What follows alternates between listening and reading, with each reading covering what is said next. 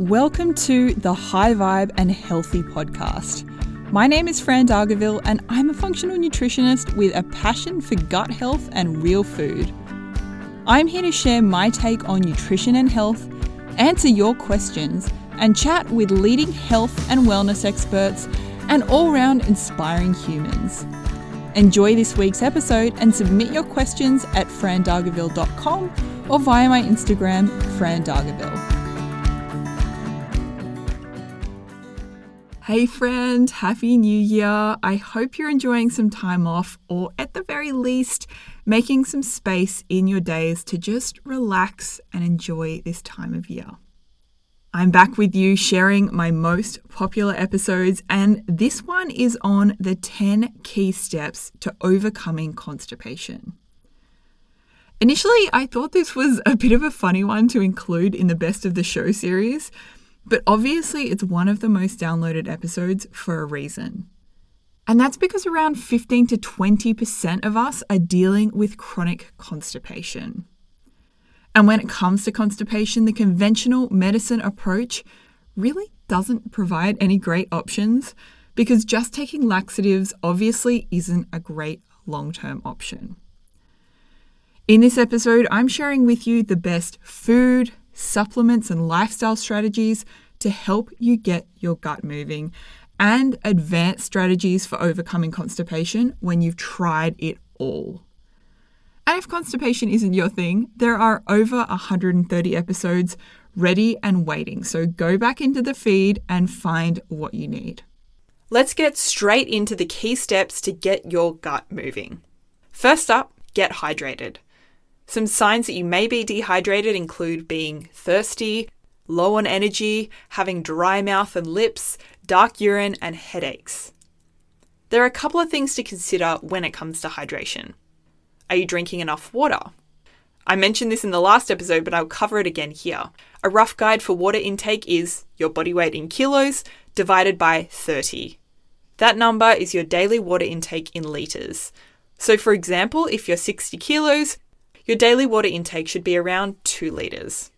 But for anyone, I wouldn't exceed more than around 2.8 litres a day. So be sure you're drinking enough pure water, ideally filtered to remove chlorine and other impurities. The other thing to consider when it comes to hydration is electrolytes. I find a lot of my clients actually manage to drink plenty of water but still feel dehydrated. Electrolytes are basically minerals that help our body utilize the water we drink properly. The main electrolytes are magnesium, potassium, and sodium. Most conventional sports drinks and electrolytes contain crappy ingredients, so I would steer clear of those. You can easily make your own electrolyte drink with water, coconut water, fresh lemon juice, raw honey, a pinch of unrefined salt, and a magnesium supplement. You can also use pre-made electrolytes and add them to water or other drinks. I like Trace Minerals 40,000 volts electrolytes, and Element and Good On Ya Organic are also meant to be awesome if you want something flavoured. I personally feel a whole lot better when I consume electrolytes daily, especially during summer. Now I know this one can seem really basic and mundane, but it's so important. Hydration is so key for health and definitely helps to get your gut moving. So make it a priority. Step number 2 is to consume around 25 to 30 grams of fibre per day. And this is just another reason why the whole foods way of eating I recommend is so awesome. If you eat plenty of veggies and some fruit, you should naturally be getting enough fibre. Why fibre? Insoluble fibre speeds up the time that it takes for food to pass through your intestines. Examples of insoluble fibre include the skins of fruit and veggies, nuts and seeds, beans, and whole grains. Insoluble fibre basically gives your gut a big sweep out. Soluble fibre helps bulk out our stool and make it easier to pass. Fruit and veggies, flax seeds, psyllium husk, and legumes are good sources of soluble fibre. I've said this before, and I'll say it again. You don't need to eat grains or legumes to get enough fibre. You can easily get plenty of fibre through veggies alone. The reason I mention this is that a lot of people with gut issues have trouble digesting grains and legumes. So if that's you, don't worry. You can get plenty of fibre through fruits and veggies alone. Step number 3 for getting your gut moving is to look at your stress levels and how you eat. So many people eat in a rush and in a stressed out state. This is not good for our gut motility. When we're in a state of stress, our body is focused on keeping us alive. Blood is shuttled away from our digestive system towards our vital organs, which means our digestion is almost shut down. To mitigate this, we want to focus on stress management on a whole. Having daily stress management practices can really help, like spending time in nature, yoga, meditation, and exercise. And then when it comes to meal times, slow down. Take some deep breaths before you start eating to help you shift into that rest and digest or parasympathetic state, and chew each mouthful thoroughly, ideally 20 to 30 times. Step number 4 is to use a squatty potty. We're actually designed to squat when having a bowel movement. It puts our colon in the best position to make elimination as easy as possible. On the other hand, sitting on a Western toilet can basically cut off the flow and make it much more difficult to have a bowel movement. All you need is a small footstool to place underneath your feet when you're sitting on the toilet. I like this step as well because it's simple, cheap, and can really have a huge impact. Step number 5 is a basic one, and that is to move your body every single day. 30 minutes of movement is totally fine. And the movement you choose for gut motility doesn't need to be anything crazy either. Walking or yoga is perfectly fine and will help get your gut moving. The next step in overcoming constipation is to identify any food sensitivities you may have. Interrupting this episode for just a minute to let you know how we can support you. If you're struggling with frustrating gut symptoms like IBS, bloating, or reflux, we're here to help. We have a range of options from an affordable self-study course to a VIP program with a high level of support. Head to frandargaville.com/highvibe to learn more.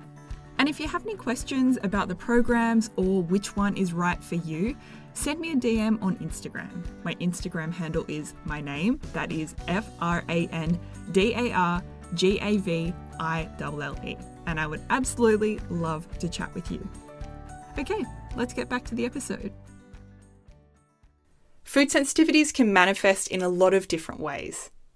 You could get bloated, you may feel tired and sluggish, you may get diarrhea, and yes, you can also experience constipation.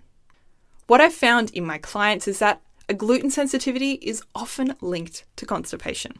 So if you haven't already, you might like to try an elimination diet where you avoid gluten for 3 to 4 weeks and see if it helps improve your symptoms. Now, it's not just gluten and dairy that could be causing your symptoms. You could be sensitive to any food. And the challenge with food sensitivities is that they aren't always super obvious. You could eat gluten occasionally and just always be constipated.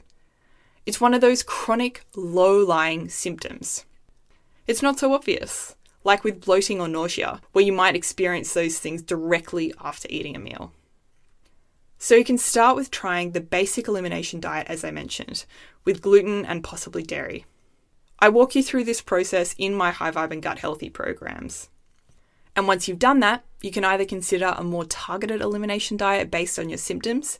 Say, for example, if you experience constipation, migraines, and a constant runny nose and watery eyes, you might consider a low histamine diet. We just want to be mindful that when we do any kind of restrictive diet like low FODMAP or low histamine, we only do it for a short period of time, while also focusing on gut healing.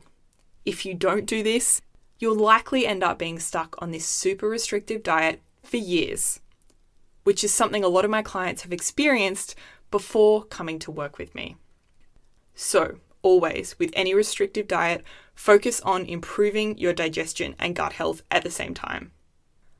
Food sensitivity testing is also an option here. And while the science doesn't fully back this testing, I personally found it to be helpful for myself, and clinically I've found it to be helpful for those people who are really having a lot of trouble identifying their trigger foods. Step number 7 is to add in some foods and possibly supplements to help get your gut moving.